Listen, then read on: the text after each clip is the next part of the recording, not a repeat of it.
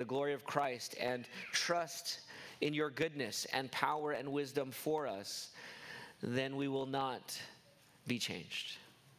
And so we ask now that you would change us, that we would abide in you, Lord Jesus, and that your words would remain in us, and so that we might bear great fruit and transformation and growth for your glory. For apart from you, we can do nothing. So help me to preach and help us all to hear. And give us the eyes of faith, we ask. In Jesus' name we pray. Amen. Amen.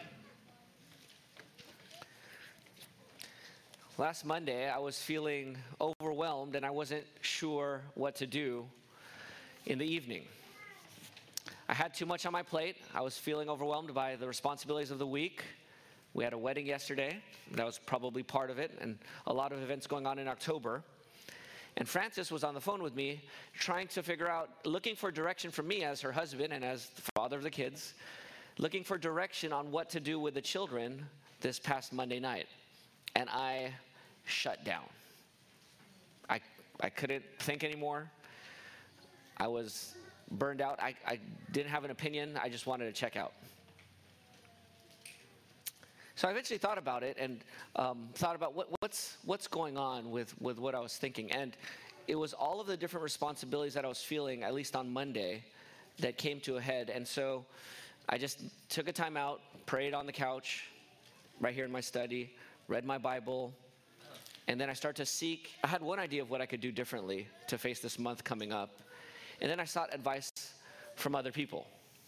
And I got some pretty good advice. I think I know what I'm going to do, and I'll maybe share a little bit about just kind of how this applied in my life later on. But the point is that I needed advice, I needed counsel, I needed wisdom. Everyone needs advice at certain points in their lives. Counselors, advisors, consultants, friends, pastors, church members, for some, maybe even strangers, neighbors. We go to a lot of different people and a lot of different places to get advice and counsel and wisdom for what we think we need when we face various situations. The reason we want advice is because we feel burdened. We feel heavy-hearted. The path forward isn't clear. And we feel like there's an opportunity for us to make a choice that seems somewhat important to us. So we talk to somebody and we tell them our situation, and then we say, what do you think I should do? What do you think I should do? We all get there, right? We're all there at different times. Confused, stuck, maybe even misdirected, feeling like we're going the wrong way. And then there's a fear inside, the burden that's on the inside, where we start to think, well, what if this trial doesn't grow me in maturity? What if my faith in Jesus shrinks? Or what if I prove that my faith is not real? Or what if these trials continue and multiply and overwhelm me into despair? Is there ever light at the end of this tunnel of a trial in my life? And so we need wisdom in an ocean of trials. With the cacophony of voices and opinions, we need God's wisdom. And the good news from this passage is that God gives wisdom. He gives wisdom. He gives faith. He gives endurance. He gives growth, maturity. And in the end, God gives us peace. In the middle of our life experience and in the end, He will give us peace. That's good news, that God gives us peace. And so the goal of this passage, if you're reading verses 5 through 8, I think what James wants us to do is, and here's how I stated the main goal, wholeheartedly ask God for wisdom. Wholeheartedly ask God for wisdom, so that you receive wisdom, the wisdom you need to mature in trials. But really, it's the first part. Wholeheartedly ask God for wisdom. That's what this passage is telling you to do. You need to look to God and with all of your heart, ask Him to give you His wisdom. And when He gives you that wisdom, that gives you what you need to mature through trials. So to unpack this text's goal of wholeheartedly asking God for wisdom, let's answer 3 questions. What do we need? what must we do, and how must we do it? Okay? What do we need? What must we do? And how shall we do it? I think answering those three questions from this passage will really help us wholeheartedly ask God for wisdom, if God would be gracious to us this morning. So the first question, what do we need? That's in chapter 1, verse 5. Now, if any of you lacks what? Wisdom, he should ask God. So what do we need? We need wisdom, right? If any of you lacks wisdom, and we do lack wisdom from time to time, so that's what we need. We need wisdom. When you're in the moment of trial or in the moment of failing, we need God's wisdom. I don't know what you follow on social media, among other things, but there's different motivational speakers that I follow. Maybe not motivational speakers, motivational accounts that give kind of speeches or just different things to kind of get you through the day. And so I was looking at one where it says, where the question was asked, asking a motivational speaker, when you're in that moment of failing, but you have to keep going, you can't put it down because other people are depending on you. So when you're in that moment of failing and you have to keep going, what do you say to yourself? And the motivational speaker said, what if? What if I could keep going?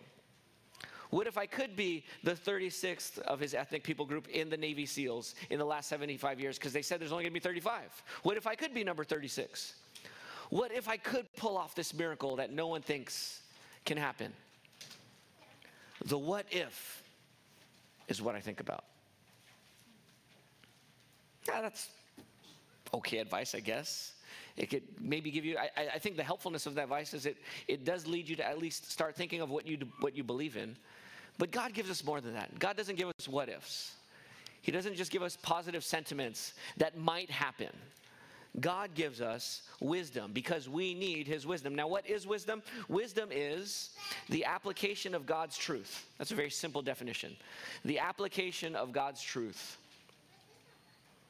Or maybe the application of God's truth to your situation. Wisdom is the ability to apply truth to your particular, specific, and concrete situation. Another way to say it, with Jesus in the middle, wisdom in this text is the perspective needed to effectively and joyfully mature in Christ through your trials. Because the previous verses, 2 through 4, consider a great joy when you're in trials so that you might be mature and complete, lacking nothing. Wisdom is what we lack. When we get that wisdom, it gives us what we need to effectively and joyfully mature through our trials. And James' theme, I said the theme of this book is wisdom. Let's get a picture of wisdom from a description of wisdom from James 3:13 through 18. This is what Dr. Varner calls the thematic peak of the book, of the letter. So look at James chapter 3, verses 13 through 18. Here's a breakdown, a description of wisdom that James is trying to get us to embrace and live in light of. Verse 13 says this, who among you is wise and understanding? By his good conduct he should show that his works are done in the gentleness that comes from wisdom. Now there's two types of wisdoms that he's going to contrast. Verses 14 through 16 is the first wisdom.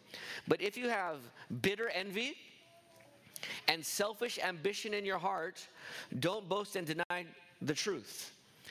That wisdom, such wisdom, does not come down from above, but is earthly, unspiritual, and what? Demonic. For where there is envy and selfish ambition, there is disorder and every evil practice. So there's a demonic, unspiritual, and earthly wisdom leading to bitterness, shows itself in bitterness, selfish ambition, disorder, evil practice. But look at verses 17 and 18. But the wisdom from above is first what? Pure. And I think it's important that it says first pure, but we're not going to preach on this passage this morning. The wisdom from above is first pure, then peace-loving, gentle, compliant, full of mercy and good fruits, unwavering and without pretense or hypocrisy.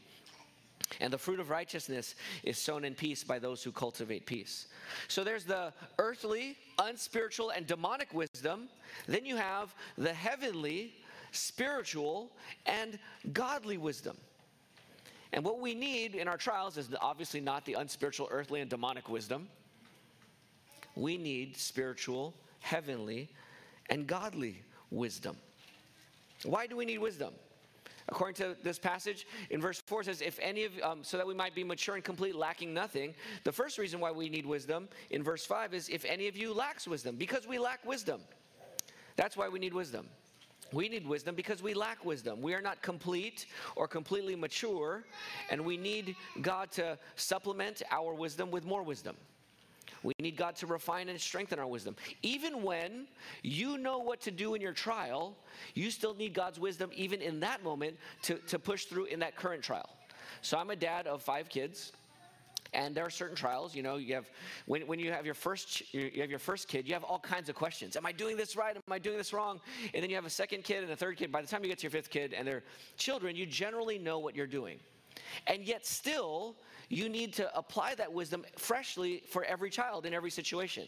You can't just say, well, I already knew it from the past, so I don't need to apply the wisdom. No, you need to apply it again. And when you apply it again, by God's grace, you grow in wisdom still more. Because we lack wisdom. We need more wisdom. We could never coast on cruise control as if we've already made it there.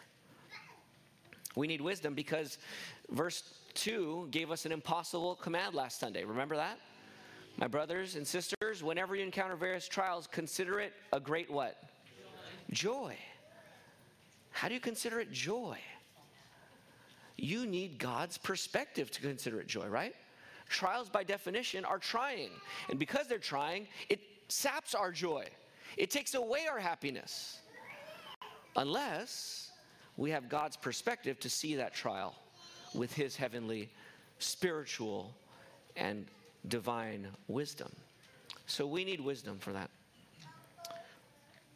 You know, even Jesus needed wisdom. When you're in trial, remember last week I opened by saying, if you could just snap your finger and you could change one thing in your life, what would you change? It's some trial in your life that you would just change by snapping your finger, right? But our greatest need is not for the trial to go away. Even for Jesus, the greatest need was not for his trial to go away. Do you remember when he was praying in the Garden of Eden? And he asked God 3 times, what was his prayer request? Let this cup what? Pass from me. Let this cup of the cross, this dying, let it be taken away from me. That's what I need, God. Please take that away, Father in heaven. And does God say yes or no? Does the Father say yes or no? He says no. But still then, Jesus now, after praying 3 times and crying to the Lord and sweating, even like drops of blood, it says in Luke, even after all that, he was able to stand up from his prayer with the wisdom and the clarity and resolve he needed to move straight forward to that cross without flinching. Because even more than the cup passing from him, what the Lord Jesus needed was communion and clarity from the Father and the resolve and conviction to go forward through the cross and drink that cup. See, what you need is not for your trial to go away. What you need is God's wisdom and clarity and conviction for you to move forward with what he's calling you to do in that trial. That's what we need. So the desire for wisdom is a good desire. We all need it. Parents, in one sense, you could summarize, if someone asks you, parents, how can they pray for you in your parenting? You could summarize it with saying, pray that God gives my children wisdom. I mean, that's essentially what parenting is, right? We want to raise our kids so that when they are on their own and there's no mom or dad to tell them what to do, that they know God's wisdom and they know what to do. And they want to do it because they see the clarity of it and they see the wisdom of it, not because they're forced from some external pressure that's telling them that if you don't do this, you're going to get in trouble. That's what we want for our kids, right? We want them to be wise, mature, thoughtful adults. And that's what James is saying that we all need, this wisdom. You know, just a side note, as you study your Bible, when you think of Paul, James, John, and Peter, 4 New Testament authors who've written things in the New Testament, they kind of have their theme. For Paul, his emphasis, generally speaking, is faith, that you would believe. When you think about John, his general emphasis on how you should live is what? Do you know the key word there? Love. John focuses and emphasizes love.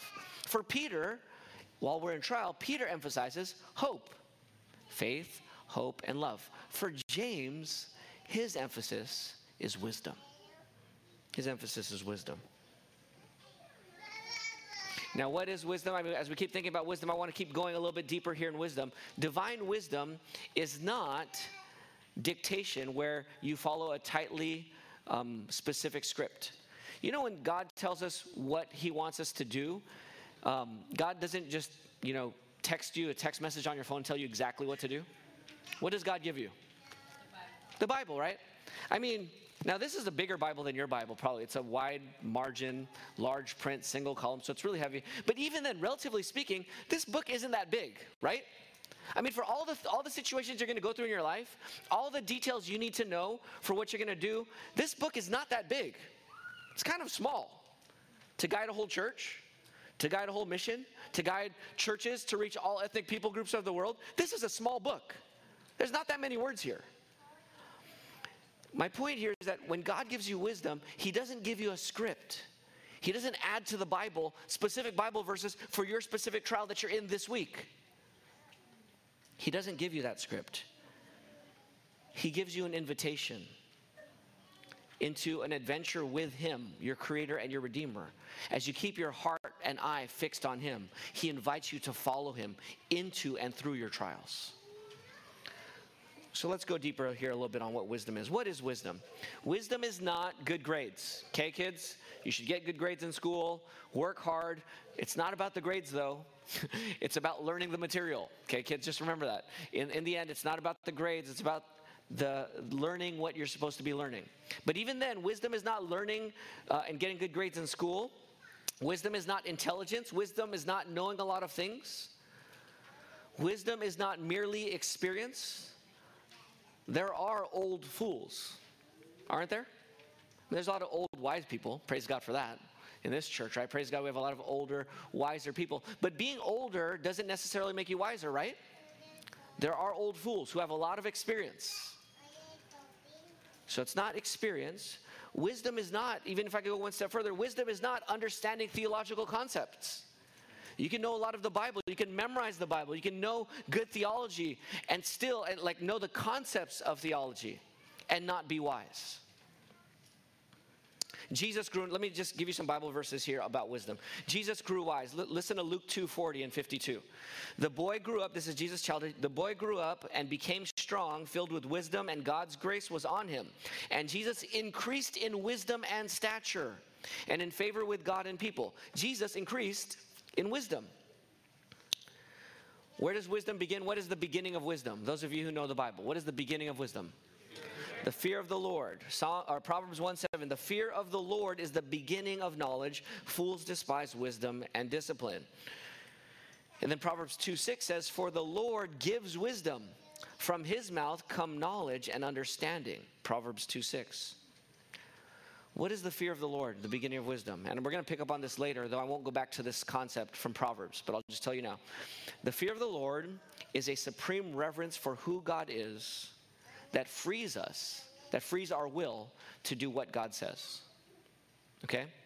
The fear of the Lord is a supreme reverence, a supreme valuing or treasuring of who God is that frees your will to do all God says. Wisdom comes not merely from reading or knowing the word, but from other aspects. Listen to Psalm 119. Now, Psalm 119 is all about the Bible. Listen to, this is my favorite section of Psalm 119. And listen to how it talks about the Bible and knowing God's word, but it doesn't talk about wisdom or the wise life as merely knowing truth intellectually. Listen to all the different verbs here. How I love your instruction. It is my meditation all day long. Your commands make me wiser than my enemies, for they are always with me. I have more insight than all my teachers, because your decrees are my meditation. I understand more than the elders. Why? Because I obey your precepts. Not know your precepts, because I obey your precepts. I have kept my feet from every evil path to follow your word. I have not turned from your judgments, for you yourself have instructed me. How sweet your word is to my taste, sweeter than honey in my mouth. I gain understanding from your precepts, therefore I hate every false way. Do you notice what the psalmist does with truth? He loves it. He meditates on it. It's accompanying him.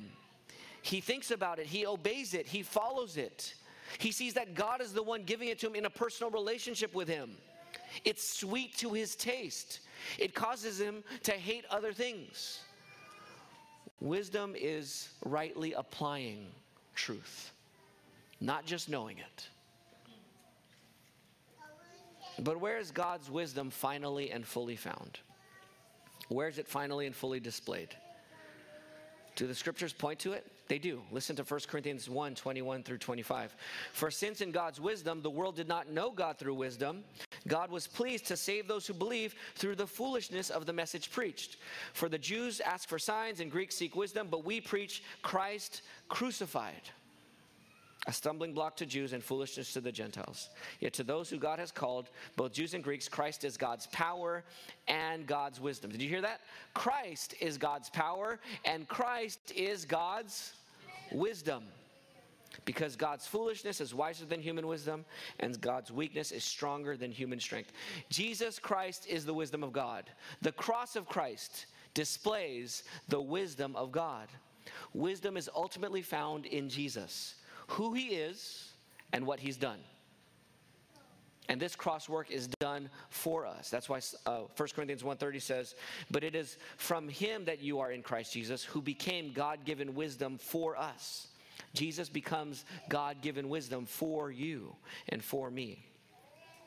So we need to pursue this wisdom with all our might.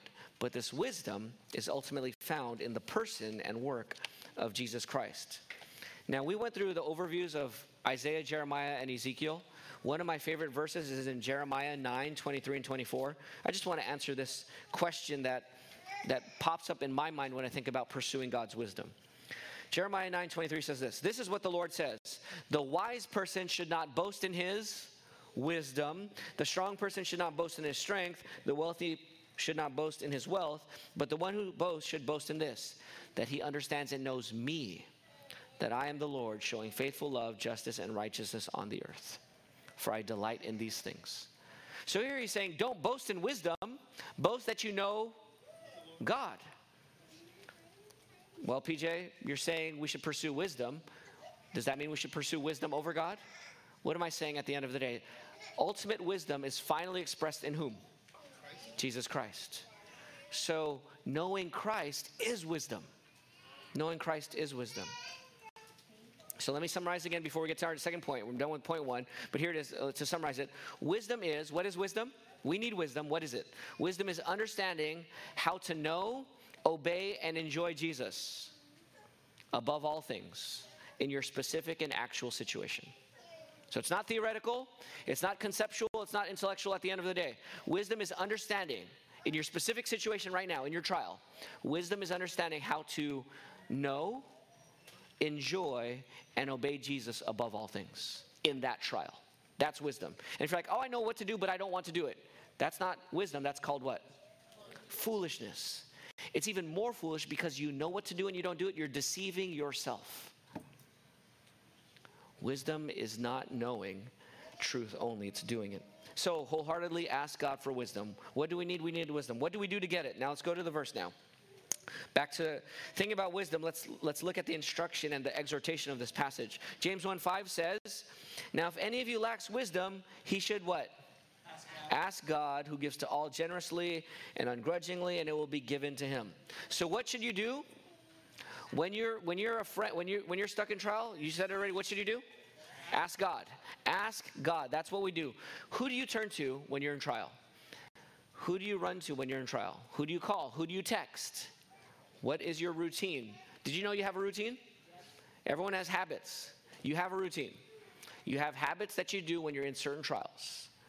What are your habits? Who do you typically turn to? Here he's saying, if any of you lacks wisdom, he should ask God. So the command here is to ask. The exhortation here is to ask. Make a request. Prayer at its heart is asking God for things and not being too shy to ask him. Prayer at its heart is asking God for things and not being shy to ask him, but trusting that God wants to hear from you. Brothers and sisters who have good theology, listen to me. You know that God already knows all things, right? And God has predestined all things that come to pass. Not just in the past, not just in the present, but where? In the what? in the future. Does God have everything that determined for your future? Yes. But don't use that as an excuse to not pray. Don't use an excuse. God already knows the future. It doesn't matter. That's actually bad theology. That's untrue. God knows the future, and he uses your prayer to bring about that future. So pray. If you don't pray, the future that is going to unfold is a future that has no answer to prayer because you didn't pray. Your prayer counts in the sovereignty of God. I say that as a 7-point Calvinist, that your prayer counts. It actually does work with the plan of God. So pray. And if you're saying, well, God already knows, I don't need to ask him. Asking is already a step in exercising some wisdom. For you to ask is growing in wisdom, because you're taking a step in obedience by asking for wisdom, and you're opening up a channel for God to give you more. Prayer changes your heart, doesn't it? Every time you pray, you have to stop doing other things and focus. For the first, I'll confess here, for the first 3 minutes of prayer when Peter was praying, our 10-minute prayer, he timed out about 10 or 11 minutes for the prayer petition. Good job, brother. It was a good prayer, very encouraged. But for the first 2 or 3 minutes, I was like looking at the time and thinking, oh, I'm stressed about time. And then Peter started praying for the government and for government leaders. And I just thought, God, you're hearing us right now. You're hearing us right now. And you are responding to this, and you're not only going to answer this in some way for whom we're praying for, you're changing us who are praying right now. And here I am distracted when I should be focused during prayer. And I could almost feel God changing my heart. And for the last 7 minutes of the prayer, I was really able to lock in and just commune with God and thank God for every single prayer request that Peter was praying, because we're not only praying for these things, but God is changing me and changing us as we pray. So if you lack wisdom, pray. Because even in the prayer, God is changing you. He's getting you ready for more wisdom. But when you ask God, it describes who God is in verse 5, right? And I love this description. This is probably the best part of the whole 4 verses. Ask God, who gives to all what? Generously and ungrudgingly. God gives it to all generously and ungrudgingly. So not only should you ask, you should remember who God is. Who is God? It says here that God gives to all. All. And in the Greek, the word all means all. That's what it means, right? Praise God. This means that God gives wisdom to the discouraged. God gives wisdom to the sinful. God gives wisdom to the hypocritical. God gives wisdom to those who are struggling. God gives wisdom to those who are overwhelmed. God gives wisdom to those who are stuck or shut down. God gives wisdom to the broken. God gives wisdom to the desperate. God gives wisdom to you and to me.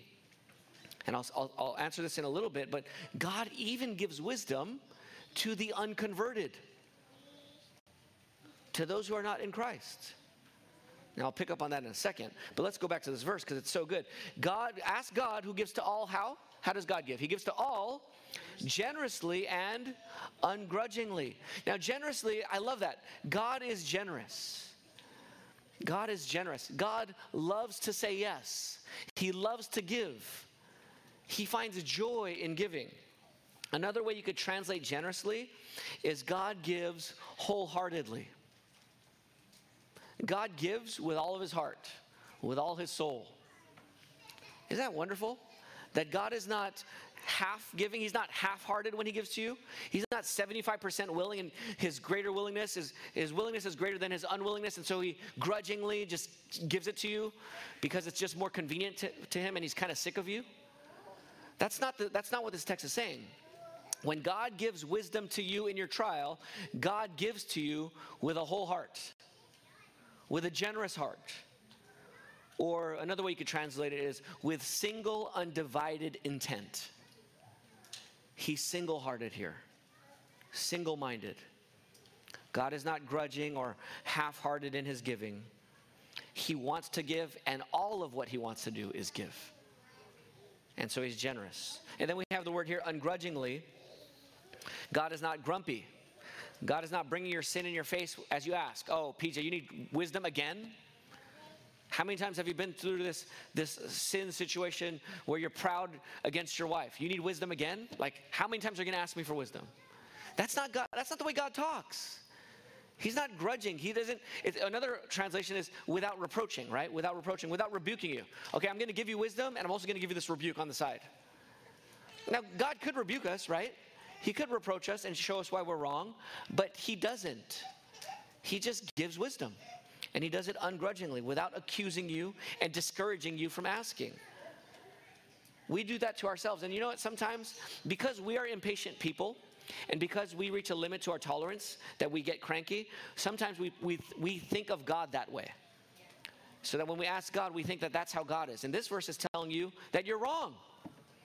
That earthly, unspiritual lie in your head that God is fed up with me and doesn't want to give anymore, and that he's going to give, but he's going to do it grudgingly, that's a lie. This verse is true. God gives to all generously and ungrudgingly. He's inviting you to ask him. And what will God give us? He will give us wisdom. God will give us wisdom. Even if you're at this moment not a Christian, this verse is for you. God will give you wisdom. God will give you wisdom. Actually, all of us who are Christian, at one time we were not Christian, and we didn't have wisdom. We couldn't see the goodness of God in Christ. And then God gave us eyes to see and gave us wisdom to see that he is the greatest value in the world, and that Jesus Christ is worth leaving everything we have to have him. That happened to us. That's how we became Christian. So if you're not a Christian and you need wisdom, that's fine. That's part of the trial that God is using to invite you to himself. God will give you wisdom. You know how I know that God will give you wisdom? Because God gave you more than wisdom. It says in John 3:16, for God loved the world in this way, that he gave his one and only Son, so that everyone who believes in him will not perish, but have eternal life. Non-Christian friend, God will give you wisdom if you need it, because God will give you more than wisdom. He gave you his Son. So here's an invitation to you. God is inviting you to have not just wisdom for your trial, but to have Jesus in your trial. Because God is holy and made us and we're sinners, we deserve to be damned to hell for our sins. We are all guilty of sin. God does not owe us wisdom.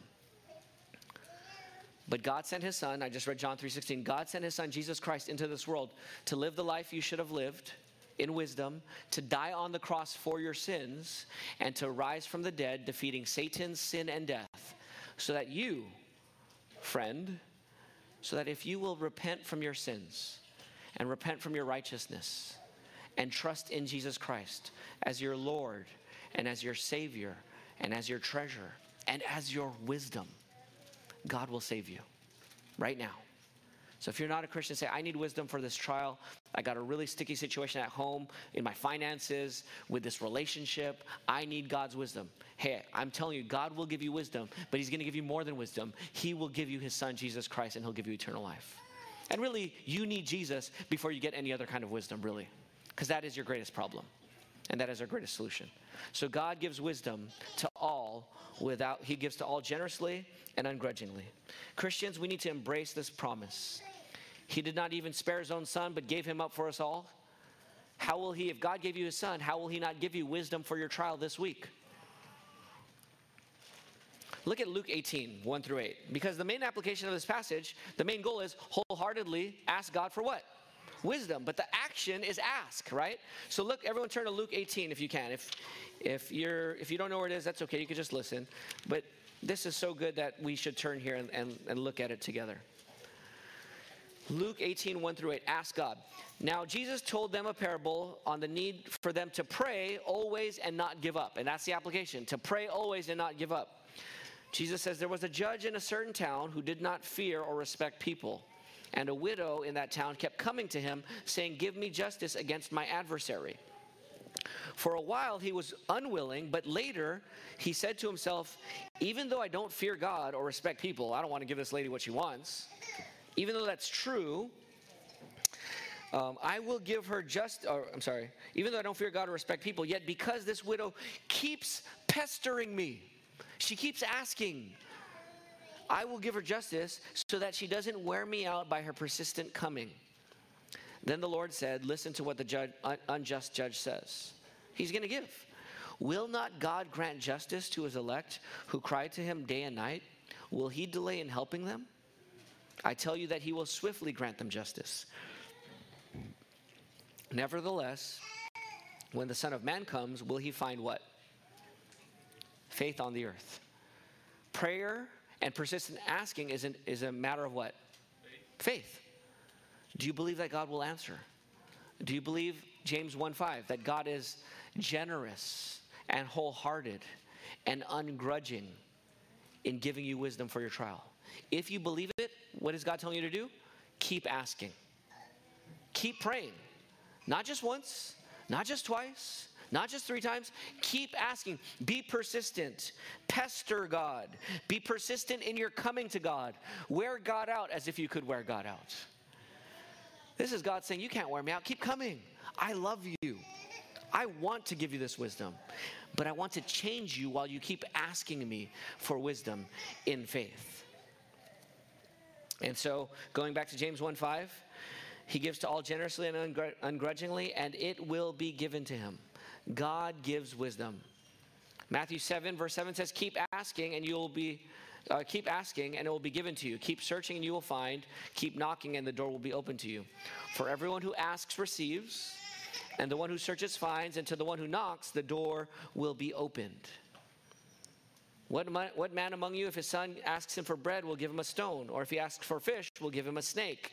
If you then, who are evil, know how to give good gifts to your children, how much more will your Father in heaven give good things to those who ask him? God will give you as you ask him. Let me just say one more thing about this before we go to point 3. God often, he times the answer of he times his answer to your prayer. He times when he will give you wisdom. And he times to give you wisdom while you're in the trial. And oftentimes not before you're in the trial.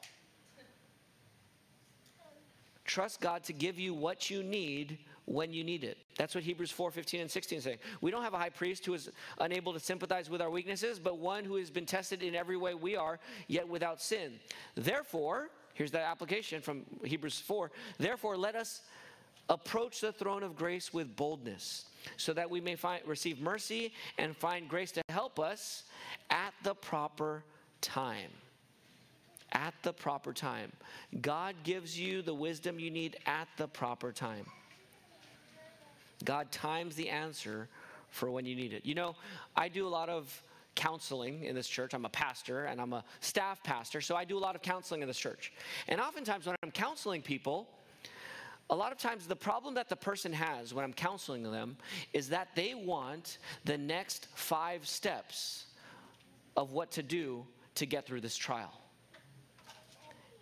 And almost always, God only gives them the next step. They want to see the solution crystal clear. They want to say, give me the 5 steps. Boom, boom, boom, boom, boom. I'm done. Great, let's move on.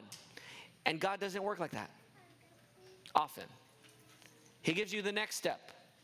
And only the next step. And oftentimes my counseling is not just to give them the plan. It's actually just say, hey, you don't need the next 5 steps. You're not even ready for the next 5 steps. Your heart is not ready for the next 5 steps. You need to slow down, ask God for wisdom, because he will give it generously, and he will give you the next step. And guess what? When he gives you the next step, you know what you need to do? You need to what? Take that next step. And then when you take that next step, he's going to give you what? The next step.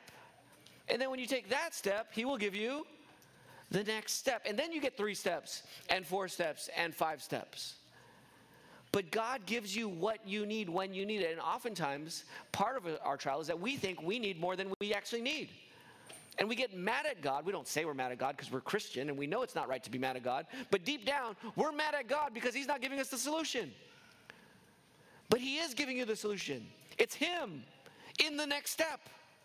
Walk with me. Commune with me. Trust me. Take this next step with me. Then we could take the next step together. And so he's calling us to ask and then receive the wisdom of that next step. Okay, so first point of the sermon was, what should we do, or what do we need? We need wisdom. The second thing is, what should we do if we lack wisdom? What should we do? We should ask God for wisdom and take from him. And then thirdly, how should we ask God for wisdom? Verses 6 through 8. How should we ask God for wisdom? I'm going to give you two answers to this. The passage gives us two answers for how to ask for wisdom, and I'll tell you the two answers now. Ask without doubting and ask in faith. Okay? Ask without doubting and ask in faith. Let's look at verse 6. But let him, so you're going to ask God for wisdom, but let him, or he should ask in faith without doubting. There it is. Those are 2 points. Ask in faith without doubting. Let's take the second one first. What does it mean to ask without doubting?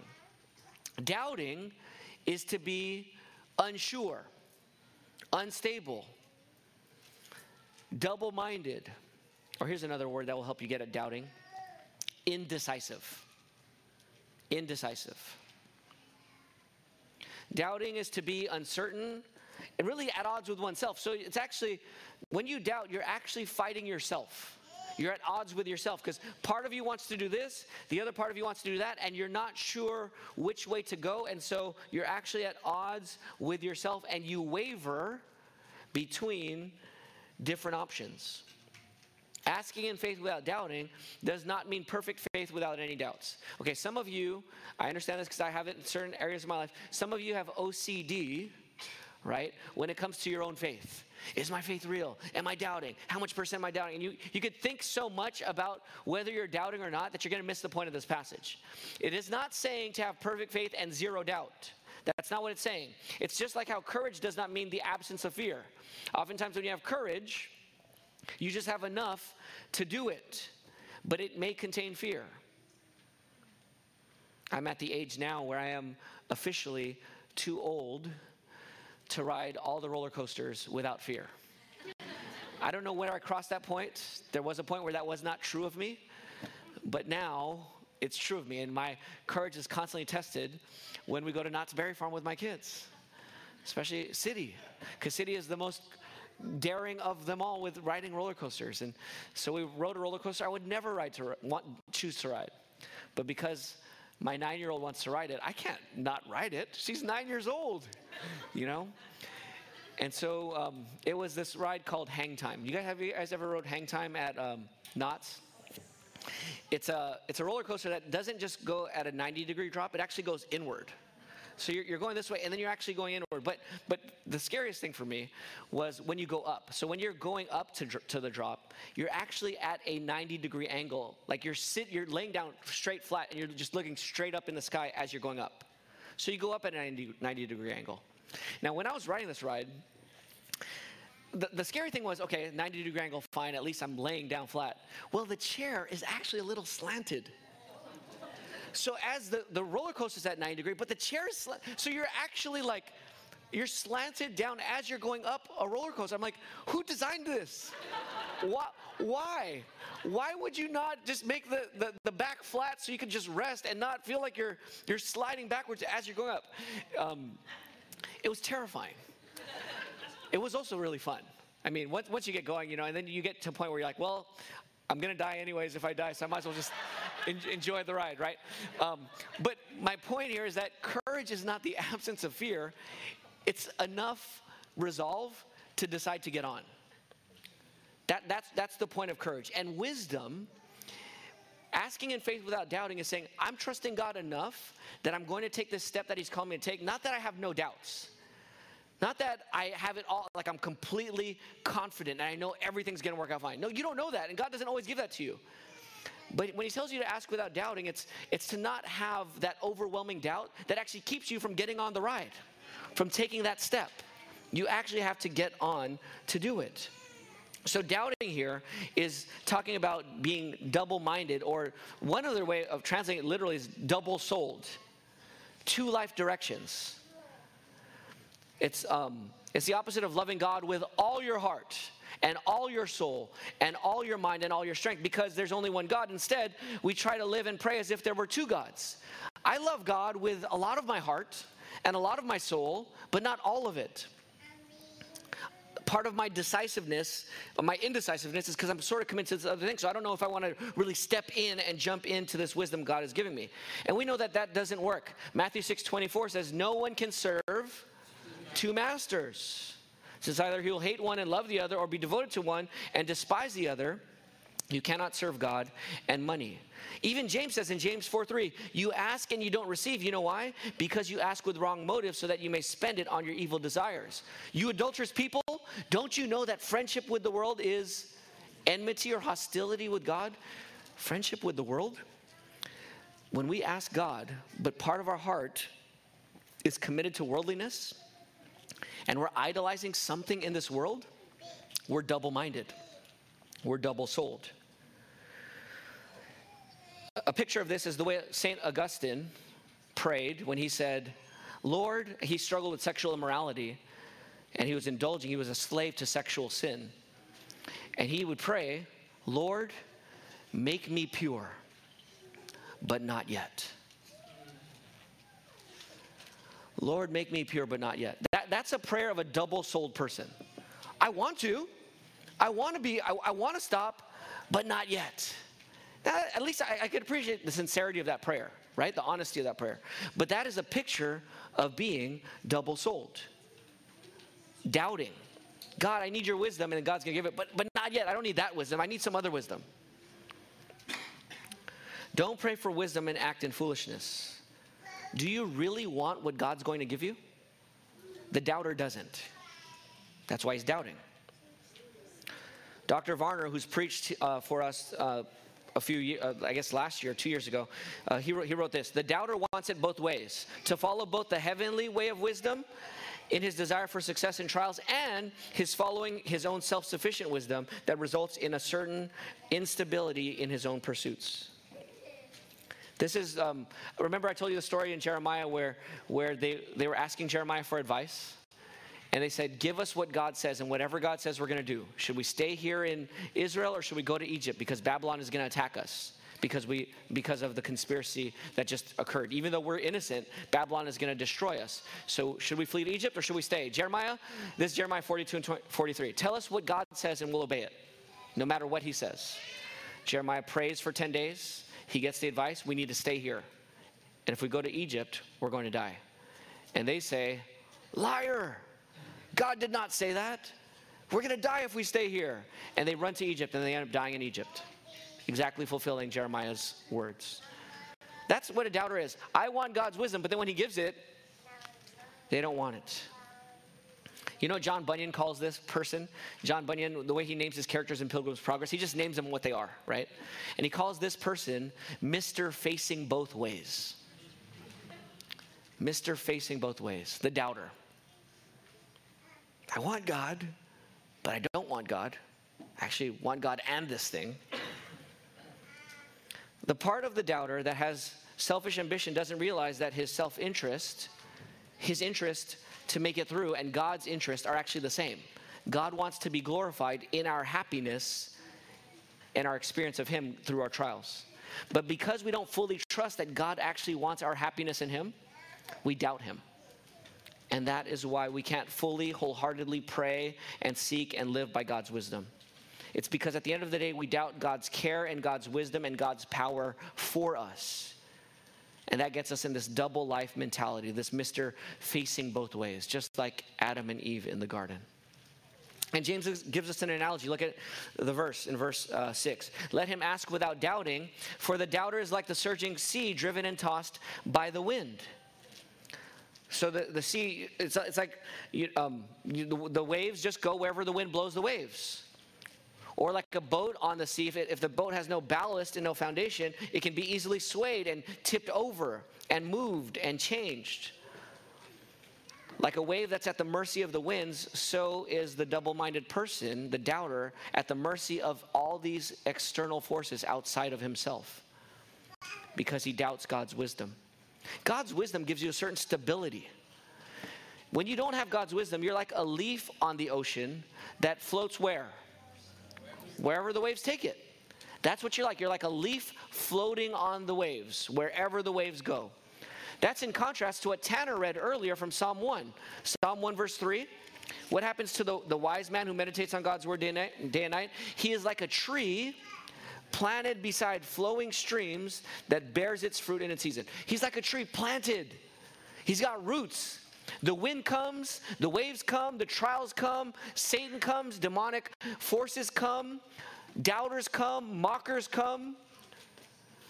And all of those ways of trying to move this Christian off of the path is unsuccessful because he's rooted in God's wisdom. He trusts God's wisdom and doesn't doubt it. He's not like the wave of the sea, driven and tossed by the wind. If you are driven and tossed by the wind, what should you expect? Verse 7. The person who's driven and tossed by the wind, he should not expect what? When he asks for wisdom, should he expect to receive it? Yes or no? No, he's not going to get it. Don't expect God to answer you favorably. Don't expect it. God does not promise wisdom to those who are doubting, who are not trusting that God wants what's best for them. And so God calls us, the Christians and non-Christians, to trust in him and repent from our doubt. Let's go back to that. And then verse 8 says, being a double-minded man, he's unstable in all his ways. So we're talking about this instability. Now let's go back. That was all about the doubting. Let's go to the first part. Look at verse 6 again. Let him ask, not without doubting, but let him ask in what? Faith. Let him ask in faith. So what is God calling us to be? Just as we close up here, God calls us to be single-minded, ask in faith, to be wholehearted when you ask. Christian, we already read the passage from Mark 8. You already decided to take up your cross and follow Jesus, didn't you? You already did. You already decided that when you became a Christian. So you, by definition, are not a doubter. You might be in episode after episode of trial, but by definition, if you are a Christian, you have decided to take God's wisdom in following Jesus and leaving the world behind. So just know that that's already who you are. You just need to keep going on in that faith. That saving faith that made you say, I want Jesus, and I'll leave everything else behind for Jesus. That faith is the same faith you need for this trial, where you say, I'm going to leave everything behind and just take whatever wisdom God gives me, and I'm going to go forward with that wisdom. Don't preoccupy yourself with morbid self-examination on how much faith you have or how much doubt you have. Just get on the roller coaster. Take that next step. Trust God that he is for you and not against you. You can even ask this when you pray for wisdom. You could ask this. There's another prayer from Psalm 86:11. Teach me your way, Lord, and I will live by your truth. Give me an undivided mind to fear your name. Give me an undivided heart to fear your name. So if you're saying, PJ, I know that I need to have a whole heart. I don't have a whole heart. Then ask God to give you an undivided heart. God will give you that for the next steps. Now, I told you about my shutdown, my mental shutdown on Monday where I just froze. I'm like 90% sure what I want to do, what I need to do for October and going forward. God hasn't made clear for me, though, even right now, the next 5 steps. He's only made clear the next step of who I need to call to find out what's the next steps after that. And that's what God often does. He doesn't give you the next 7 steps. He gives you the next step. But ask him for that wisdom. Ask him for clarity to know what that step is. And then don't doubt, but trust God and take that step. Some application for the church family, BBC family. Pray that God gives wisdom to us to help one another. Because you know it's a trial for you to help another member who's in a trial. That's your trial. Your trial is to help another member who's in trial. So just like they need wisdom for their trial, you need wisdom to help them in your trial, because that is your trial. And so let's ask God to give us wisdom as a church. Let's ask God to make us a wise people, a wise community who's constantly growing in wisdom and speaking wisdom to each other. And let us then now speak wisdom to each other. We proclaim Christ, teaching and warning everyone with all wisdom, so that we may present everyone mature in Christ. So let's speak the gospel goodness of God to one another. Children, let me say something to you kids. Thank you for making it here to the end. Thank you, Reed, for listening. Kids, listen. You need to trust that God loves you and God wants what's best for you. Trust God so much that when you have questions and you don't understand, you'll trust God anyways. And you know what, kids? We want to thank you as adults. Jesus points to kids as a picture of trust. So you kids, when you trust your parents, you're actually showing us how to trust God, because your parents don't always know what they're doing. But you trust them. And you're a picture of how we need to trust God, who always knows what he's doing. But let me say one more thing to the kids. And now I'm thinking about maybe the older-ish kids. Okay? Think about the preteens, maybe even the teens, but the preteens and the older kids. Okay? Kids, as you get older, you're going to get smarter. But as you get smarter, that doesn't mean you get wiser. When you get smarter, don't let your understanding of this world give you excuses to not trust God. That's what happens to us adults. I'm confessing to you kids what it's like to be an adult. Sometimes we're so smart that we can't trust God with his simple, clear truths, because we overthink it and we make excuses why God's words will not work in our situation. We're too smart to be wise. Kids, as you grow in smartness, grow in wisdom. Keep trusting God. If you're discouraged, to the discouraged members here, God's not calling you to perfect faith and strong faith. He's just calling you to trust you with the next step. So the main goal, again, is wholeheartedly ask God for wisdom so that you receive the wisdom you need to mature through trials. So let me recap here. What do we need? Wisdom. What should we do to get wisdom? Ask God. And how should we ask God? In faith, without doubting. That's what Christ did when he was in the Garden of Gethsemane. Father, let this cup be passed from me. And when the Father denied him 3 times, Christ left that prayer time with clarity and conviction. He knew what he needed to do. He knew the Father was shutting down all the other options, so now it's clear. Because if there's a possibility for the cup to be passed, let's go with that one.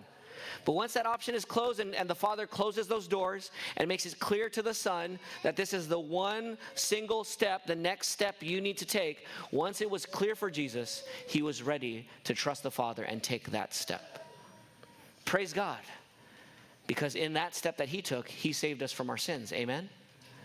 And he gave us the grace now to know that God will answer our prayers when we ask for wisdom. We know that God will be generous because of the Lord Jesus Christ. So God is graciously telling you this morning, Christian, wholeheartedly ask me for wisdom again and again and again. And I'll give it to you in your trials so that you grow in maturity and you grow in your joy in me. Let's pray. Father in heaven, take these words and hide it in our hearts that we would not sin against you. Give us the wisdom we need for the trials that we face. Thank you for trials. They're not fun. We wish they were gone. But we thank you that you give us chances to grow in faith, to grow in endurance, to grow in maturity, to grow in wisdom. So guide us, Lord, we pray. We trust you. In Jesus' name, amen.